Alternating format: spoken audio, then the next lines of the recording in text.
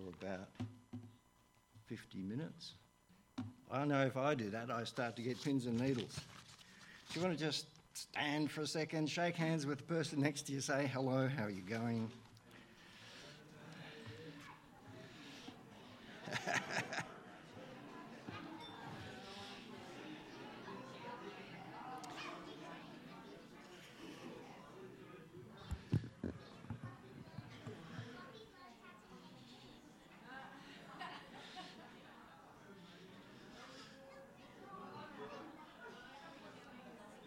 Can't you just feel that circulation working? All right, thanks, people.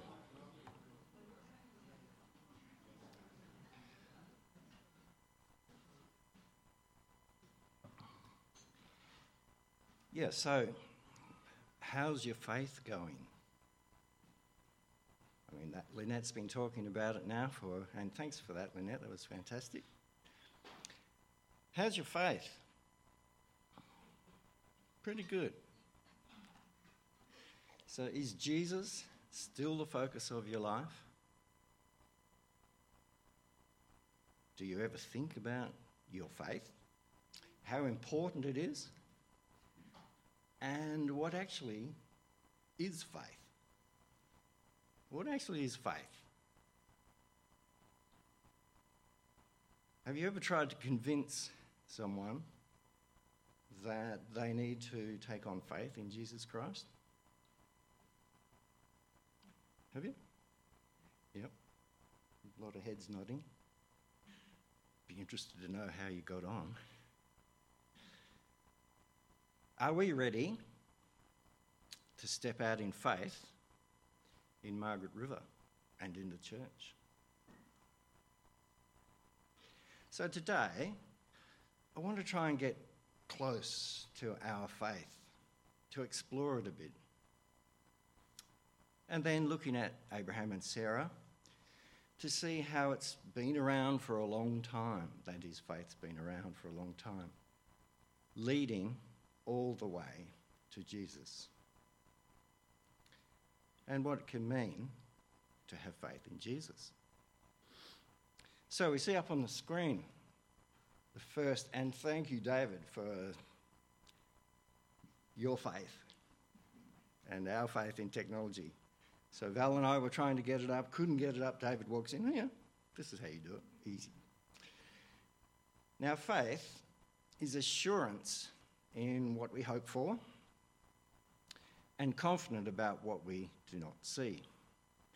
So as you read all the different Bibles, the different types of Bibles, the different translations, they all have different words.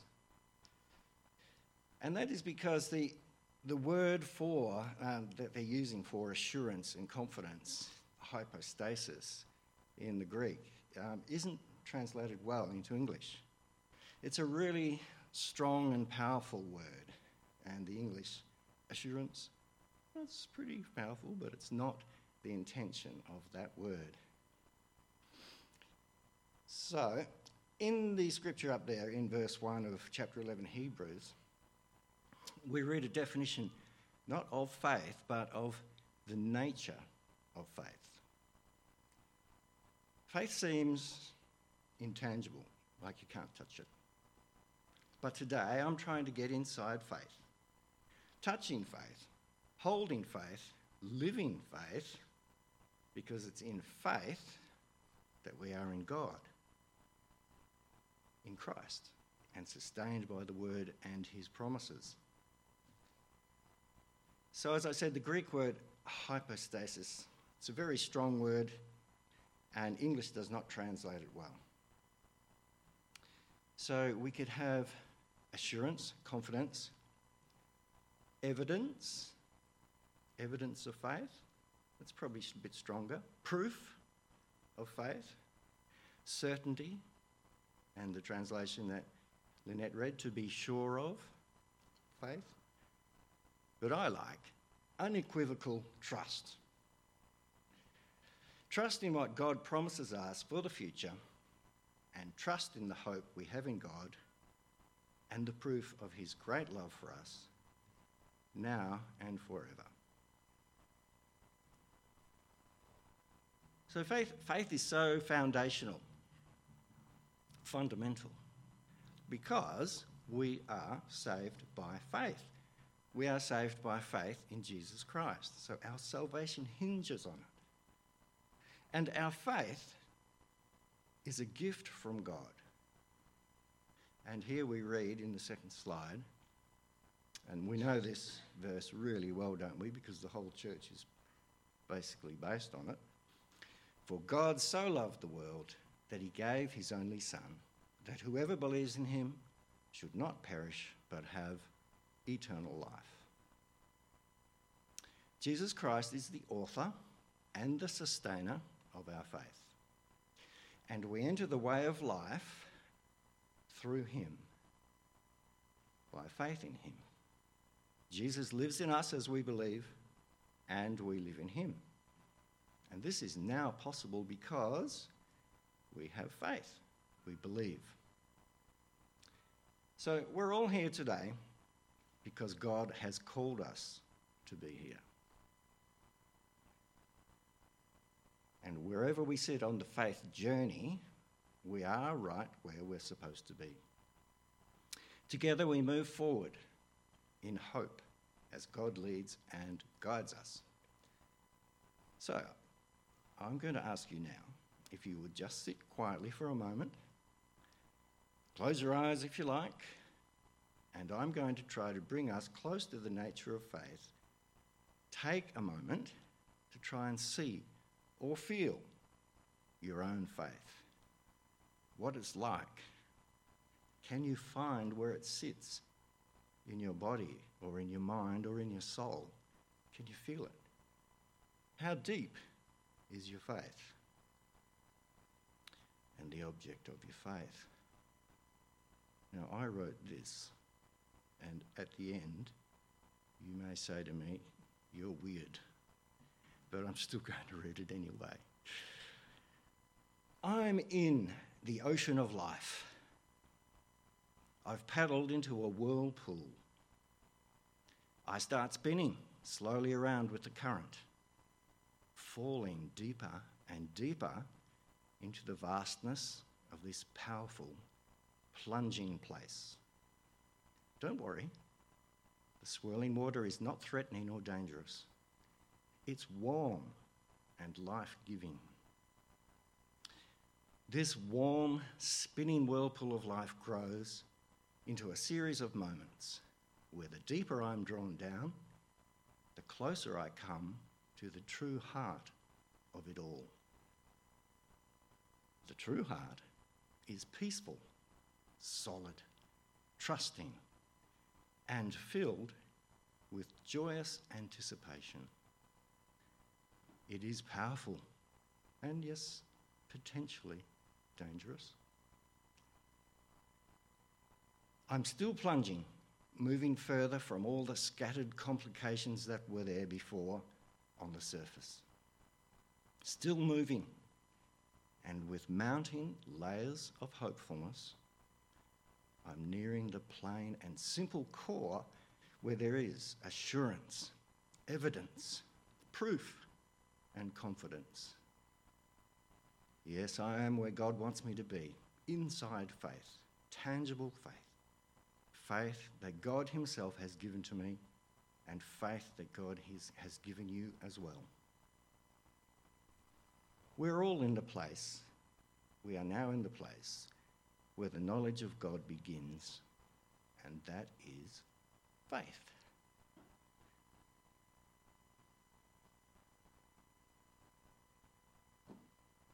I hope that helped.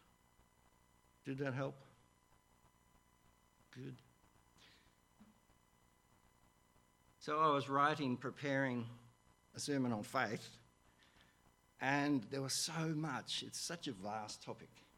And in the end, God just said to me, write this down, which is what I just read. So hopefully we can touch our faith. But now we go to verse 2.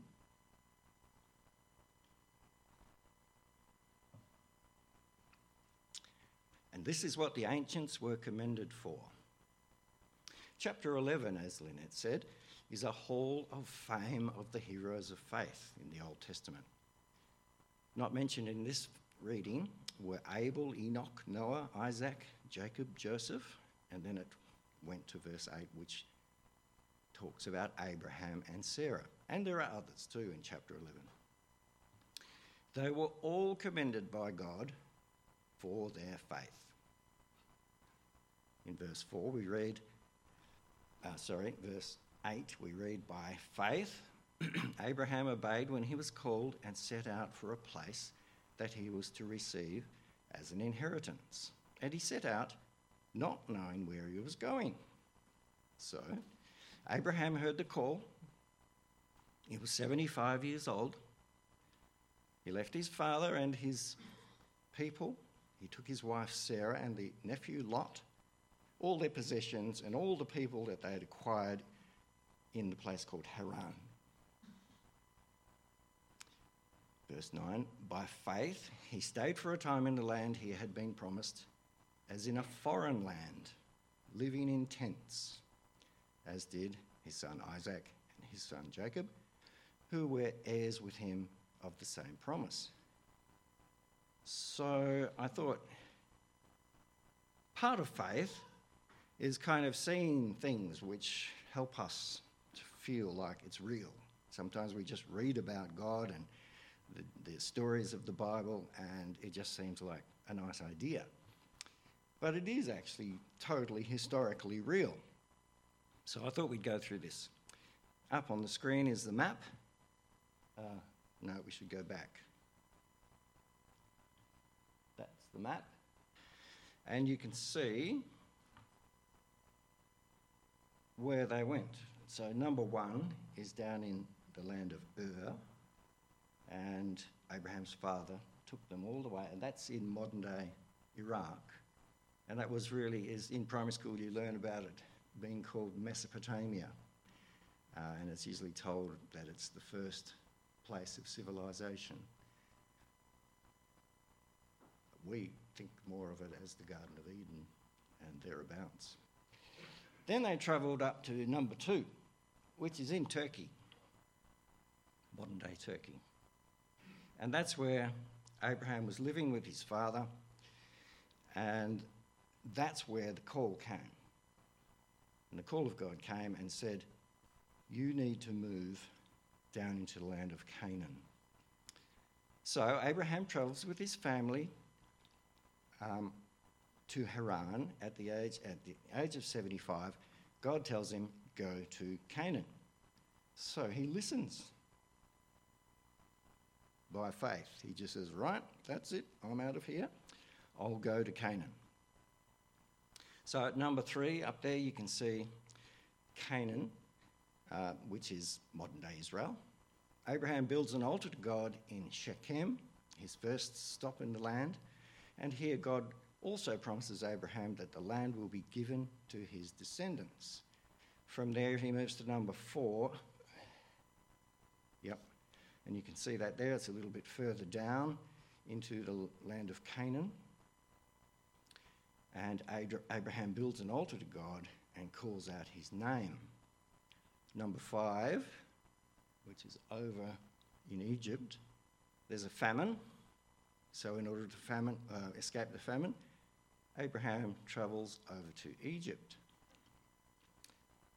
Number 6 is a bit hard to see because it's underneath number 9 on the map, but upon returning from Egypt, Abraham settles in the southern part of Canaan, and that's where his nephew Lot chooses to settle in the fertile Jordan Valley, and Abraham moves to Elonai Mamre. And there'll be a picture later of the sort of ruins of these places.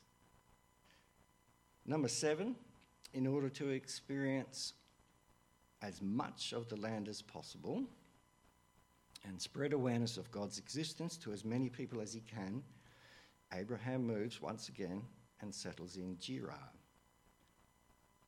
And in Beersheba, number 8, Abraham plants a tree and again calls out in God's name, spreading awareness of the Lord throughout the land.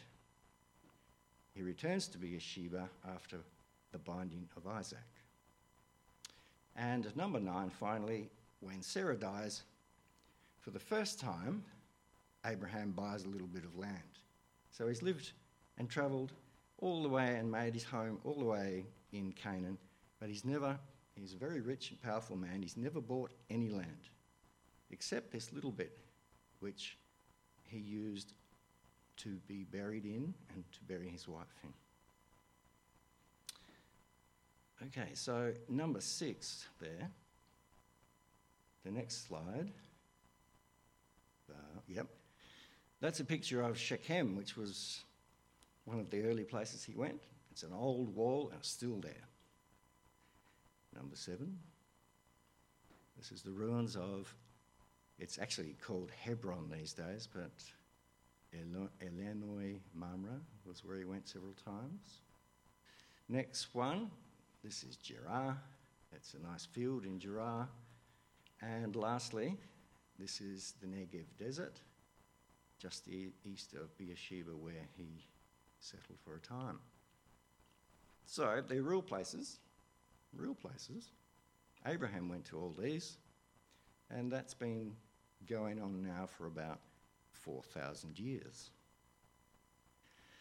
The whole time they lived in tents and never bought land or set up a permanent home. Abraham lived amongst the many tribes and became well-known and powerful. But for Abraham, there was more. And in verse 10 we read, "For he looked forward to the city that has foundations and whose architect and builder is God." I guess what that means is that Abraham stepped out in faith and lived as a sojourner in this foreign land. He never owned any of the property, the promised property, other than the tiny burial plot where he and Sarah were laid to rest. There are those who could argue that God failed to give his servant the land of Canaan. That was promised to Abraham and his seed forever. But the final chapter of the story had yet to be lived out, for Abraham was looking for the city which has foundations, whose architect and builder is God. In other words, Abraham was looking forward to the future heavenly reality. Now I'm going to cut from my little blurb here and talk to you about what happened with Hugh this morning. So Hugh walked in, and within about 10 seconds we were talking about Hudson Taylor, who was the great missionary who went to China. Now I was going to include a section on him in this, but I left it out because it was just getting too long. So Hudson Taylor went to China, and Hugh was telling me the story, and I'd been reading about it this week, as a missionary, and he had a really hard time of it. He had 2 wives die over there. He went there, he had his wife and kids. There was an uprising, they were killed. He went back to England, he went to America, he gathered helpers, came back to China, and spent his life as a missionary in China. Now, when he died, there had been small gain. There were only a small number of people who had become Christians in China. So poor old Hudson Taylor spent his whole lifetime as a missionary dedicated to God's word in China and never really saw the fruit of his work. But do you know how many Christians there are in China now? It's hard for them to tell, but they say between 20 and 100 million. So they're basically saying around 60 million, which is more than France and Germany combined.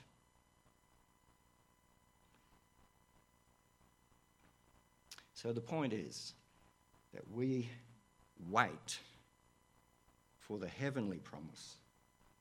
What we're doing here on earth, sure, it's important, but the true value, the true significance, the true hope is the heavenly hope. So, verse 11. By faith, he received power of procreation, even though he was too old. And Sarah herself was barren because he considered him faithful who had promised. So in their old age, Abraham was about 100. Sarah gave birth to their son Isaac. And there's a lot more we could say about that, but we'll move on. Verse 12, from there one person, and this one, as good as dead, descendants from this person, descendants were born as many as the stars of heaven and the innumerable grains of sand by the seashore. All of these died in faith without having received the promises, but from a distance they saw and greeted them. They confessed that they were strangers and foreigners on earth. And don't we as Christians often feel like strangers and foreigners here? Don't we? Yeah, I see heads nodding. For people who speak in this way, make it clear they are seeking a homeland. And if they had been thinking of the land they had left behind, they would have had opportunity to return. And this is an important verse. But as it is, they desired a better country, that is, a heavenly one. Therefore, God is not ashamed to be called their God. Indeed, he has prepared a city for them or for us. Abraham lived a belief that the promises of God have an eternal perspective, as, like us, he looks forward to the new Jerusalem, to the new heaven and the new earth and the eternal ages to come, when the kingdom has been restored to the Father and the Son. Christ Jesus rules and reigns in righteousness and peace. They had no scriptures at that time. Writing and reading were just in their infancy, just being invented. So their faith came from believing in the promises of God. If they didn't see the promises fulfilled in their lifetimes, they still believed beyond the grave. Their endurance and hope was not bound by time or life and death. They looked forward to the eternal heavenly country. And here is a profound lesson for us. So when we get discouraged, when we think, oh, it's not working out, what's God doing? This is a profound lesson for us, is it not? Look to eternity. Endure. Today's hopes will soon pass. Our endurance and hope are not bound by time or even life and death. We too look forward to the eternal heavenly country. And when Jesus came, he taught faith, not works, mercy, not sacrifice. And there we see Paul explaining it in Galatians 3:7. He says, understand then that those who have faith are children of Abraham. Scripture foresaw that God would justify the Gentiles by faith and announced the gospel in advance to Abraham. All nations will be blessed through you. So those who rely on faith are blessed, along with Abraham, the man of faith. And in Matthew 9:13 we read, Jesus then admonished the Pharisees, go and learn what this means, he said. I desire mercy, not sacrifice. So how does this apply to us? Well, the simple reduced reality for us regarding faith is that we are justified and saved by faith in Jesus Christ. The promises of God are fulfilled in Jesus. We are saved from trusting our lives and choices to our own strength and turning instead to God for our strength. As we admit our sinfulness and surrender to God, he saves us from guilty condemnation and forgives our sins eternally, not just in this life, This salvation gives us freedom to be merciful and to love. Okay, moving back now to verse 3. By faith, we understand that the universe was formed at God's command. I wonder if you need to go up there now, Dave, because we've got a short video coming up. By faith, we understand that the universe was formed at God's command, so that what is seen was not made out of what was visible. It's quite a difficult verse, I think. By faith, we understand that the universe was formed at God's command, so that what is seen was not made out of what was visible. And in Romans 1:20 we read, "For since the creation of the world, God's invisible qualities, his eternal power and divine nature, have been clearly seen, being understood from what has been made, so that people are without excuse." So now we've got a short video. It's only about 4 minutes. And I want to see if you can identify what is seen and what is unseen and the connection between the two. And I think I've got to do a small filler while they're trying to get it up. Of course, Damo's not here this weekend, is he? Yeah. He's camping in somewhere. He's camping out in somewhere, coging up. And I did speak to him. Looks like we might have action. Here we go. First this, God created the heavens and earth, all you see, all you don't see. Earth was a soup of nothingness, a bottomless emptiness, an inky blackness. God's spirit brooded like a bird above the watery abyss. God spoke, light, and light appeared. God saw that light was good and separated light from dark. God named the light day. He named the dark night. It was evening. It was morning. Day 1. God spoke, sky, in the middle of the waters, separate water from water. God made sky.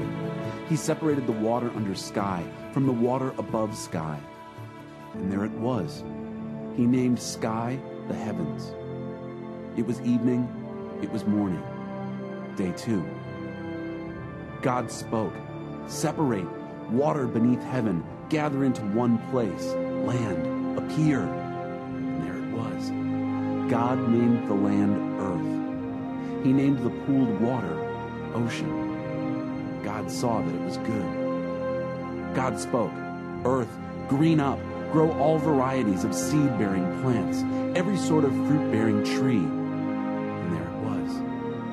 Earth produced green, seed-bearing plants, all varieties, and fruit-bearing trees of all sorts. God saw that it was good. It was evening, it was morning. Day 3. God spoke, lights, come out, shine in heaven's sky, separate day from night, mark seasons and days and years, lights in heaven's sky to give light to earth. And there it was. God made 2 big lights, the larger to take charge of day, the smaller to be in charge of night. And he made the stars. God placed them in the heavenly sky to light up earth and oversee day and night, to separate light and dark. God saw that it was good. It was evening. It was morning. Day 4. God spoke, swarm, ocean, with fish and all sea life, birds, fly through the sky over earth. God created the huge whales, all the swarm of life in the waters, and every kind and species of flying birds. God saw that it was good. God blessed them. Prosper, reproduce, fill ocean. Birds, reproduce on earth. It was evening. It was morning. Day 5. God spoke, earth, generate life, every sort and kind, cattle and reptiles and wild animals, all kinds. And there it was, wild animals of every kind, cattle of all kinds, every sort of reptile and bug. God saw that it was good. God spoke, "Let us make human beings in our image, make them reflecting our nature, so they can be responsible for the fish in the sea, the birds in the air, the cattle, and yes, earth itself, and every animal that moves on the face of the earth." God created human beings. He created them godlike, reflecting God's nature. He created them male and female. God blessed them. Prosper, reproduce, fill earth, take charge. Be responsible for fish in the sea and birds in the air, for every living thing that moves on the face of earth. Then God said, "I've given you every sort of seed-bearing plant on earth and every kind of fruit-bearing tree, given them to you for food, to all animals and all birds, everything that moves and breathes. I give whatever grows out of the ground for food." And there it was. God looked over everything he had made. It was so good, so very good. It was evening, it was morning, day 6. Heaven and earth were finished, down to the last detail. By the 7th day, God had finished his work. On the 7th day, he rested from all his work. God blessed the 7th day. He made it a holy day, because on that day, he rested from his work, all the creating God had done. This is the story of how it all started, of heaven and earth when they were created.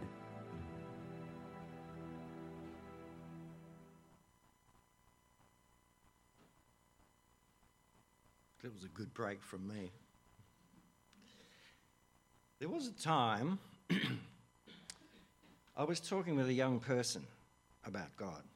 She was a uni student with a really sharp mind. She enjoyed debating just about anything. I told her straight up, "I believe in God. Do you believe in God?" And she proceeded to come up with a series of well-constructed arguments, and she respectfully entered into debate about believing in God. These are some of the classic arguments. The universe is so expansively, infinitely huge, there is every probability that the world and the universe came about by chance.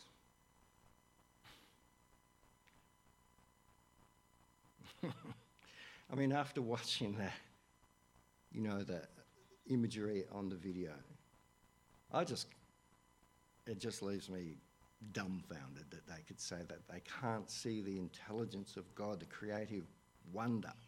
Anyway, that's what she believed. And then she said, "What if your faith is just a human construct to help you feel better? What if your belief is just a product of conditioning from school or childhood? What if the Bible is just a storybook and you've been conned into believing it?" And this is the classic, she said. "What if God does not exist, but actually you, yourself, are God?" So after some to and fro reasonings and counter-arguments, which ultimately went nowhere, all I could say as a final affirmation of faith was this: I know it's true. In the very depth of my being, there is an unshakable reality that is as sure as life itself. The Lord is my God and I am his. Jesus lives in me and I live in him. Now, this kind of assurance may seem obvious to you believers. Others may be not so sure, and then we may go through stages in life where our faith carries different weight and contexts. But the miracle of God is that he can speak and creation happens. He can think and the world is born. God is so powerful, all-powerful, ever-present, and knowing everything. His will and his delight is to create. His delight is to create. He creates nothing into something, invisible into visible. And Jesus' miracles were signs and wonders for faith, for belief. Coming up on the screen. Thomas doubted, and eventually when he saw him after he'd risen, he said, "My Lord and my God." And Jesus told him, "Because you have seen me, you have believed. Blessed are those who have not seen and yet have believed." That's us. And then in John 15:16 we read, "You did not choose me, I chose you." This is Jesus speaking. "I chose you and appointed you that you might go and bear fruit, fruit that will last, so that whatever you ask in my name, the Father will give you." So I'm going to conclude. I actually have another 10 minutes worth, but I'm not going to go there, because I wanted to try to kind of describe the process of speaking to someone and the way conversion can happen. Accepting Christ, believing in Christ, confessing Christ, repenting, and then surrendering to Jesus as Lord and Saviour. That's how it can work. And we can help people through that, through prayer, through speaking the word. So, Romans 10:17. "Consequently, faith comes from hearing the message, and the message is heard through the word about Jesus Christ." So what about this uni student or any other unbelieving person? If it is God who gives faith, can we facilitate that process? Well, obviously, of course, yes, we can. Jesus sends us into all the world to spread the good news of the gospel. We're all part of his great commission. Are we stepping out in faith? Are we reaching the unsaved in Margaret River? That's rhetorical, but you can answer it for yourself. I don't know, are we? Is the old and existing church model working? Are we stuck in self-defeating and limiting patterns? Is God about to open up a whole new vision? I think he is. We've waited a long time, and like the saints of old, we look beyond our lifetimes. But in faith, with faith that is filled with the assurance of what we hope for, and conviction in the work of the unseen God, well, anything can happen. Lord, bring it on. Let's pray. Lord, I've tried to talk about the faith you've given us today. I hope that in doing so, we are inspired. In doing so, we are reaffirmed. That again, we look forward. We wait for your leading, for your guidance. We pray with a great hopefulness and assurance that you will bring the town into the church, that you will cause awakening, revelation, that you will stir up the secular world, the secular town, to receive faith in you through Christ by the Holy Spirit. And we ask, Lord, that as a church here in Margaret River, we will respond appropriately, that we can walk out in faith, step forward in faith, to do what you need us to do. Because we know that when we do your work in your way, we will not lack supply. And we thank you for Jesus. We thank you for our faith. Amen.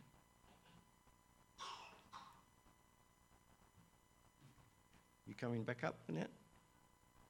No, Lynette's done. I'm done. We're done. Thank you for coming today. Bless you all.